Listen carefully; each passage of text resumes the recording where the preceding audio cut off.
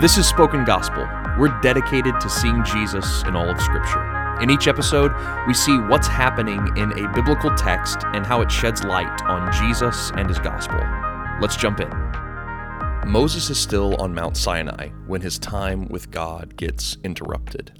The Israelites below have made an idol, and the idol served many roles for the people. First, it was a more palatable representation of God's image than the big thundering cloud on the mountain. They also thought that this idol could represent them to the big God on the mountain since Moses had been away for so long. They may even have thought that this extra God would have made them more successful in the military battles they were soon to fight. God tells Moses that he is going to go down and punish everyone who did this. Moses intercedes, but when he sees the idolatry for himself, he commands all those who participated be killed. Moses then goes back up to the mountain and offers his own life on behalf of the rest of Israel. But God says he will punish everyone who worshipped the idol, and does so soon after with a plague. Moses then begs God to dwell in the tabernacle and lead them into the promised land like he planned. Unlike the idol worshippers who settled for a man-made image, Moses wanted nothing but God himself. And amazingly, God agrees. Then Moses makes a bold request to see God's glory. And again, God says yes. God would show Moses all his goodness, but Moses could not see God's face, because if he looked at God's glory full on, he would die. So God puts Moses behind a rock with a small crack in it and makes all his glory pass by. And this encounter makes Moses' face shine with the very glory of God that he saw.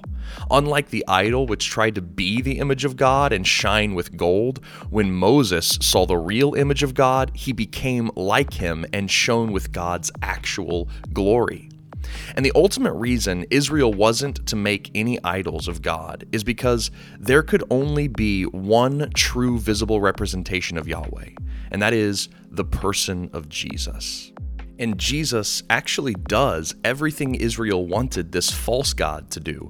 Jesus intercedes for us. Jesus shows us the image of God, and Jesus leads us into God's promises. Jesus also goes before us like Moses tried to go before God. Moses asked that God would blot him out as a substitute for those who sinned, but God would not allow it. Amazingly, though, what God would not do to Moses, he does himself in the person of Jesus. Jesus is a better intercessor than Moses as well. Moses did not succeed in saving the idol worshippers from God's wrath or his own. Jesus, however, takes the wrath we deserved, and instead of being angry with us in our sin, he shows us nothing but love. Jesus does not dwell in a tent or behind a rock or through a messenger like an angel. He is God's presence itself. How remarkable is it that the glory that would kill us if we saw it became flesh and was instead killed for us? And now, because of Jesus, we can see what Moses saw, the light of Jesus' face. And when we do this, we are changed like Moses' face was changed. The more we look at the gospel of Jesus, the more we are transformed into that same image of God. So I pray that the Holy Spirit would give you eyes to see the God who is present with undeserving people, and that you would see Jesus as the final intercessor who makes that presence possible. Thank you for listening to Jesus in All of the Bible, a Spoken Gospel podcast. Spoken Gospel is a nonprofit dedicated to speaking the gospel out of every corner of Scripture.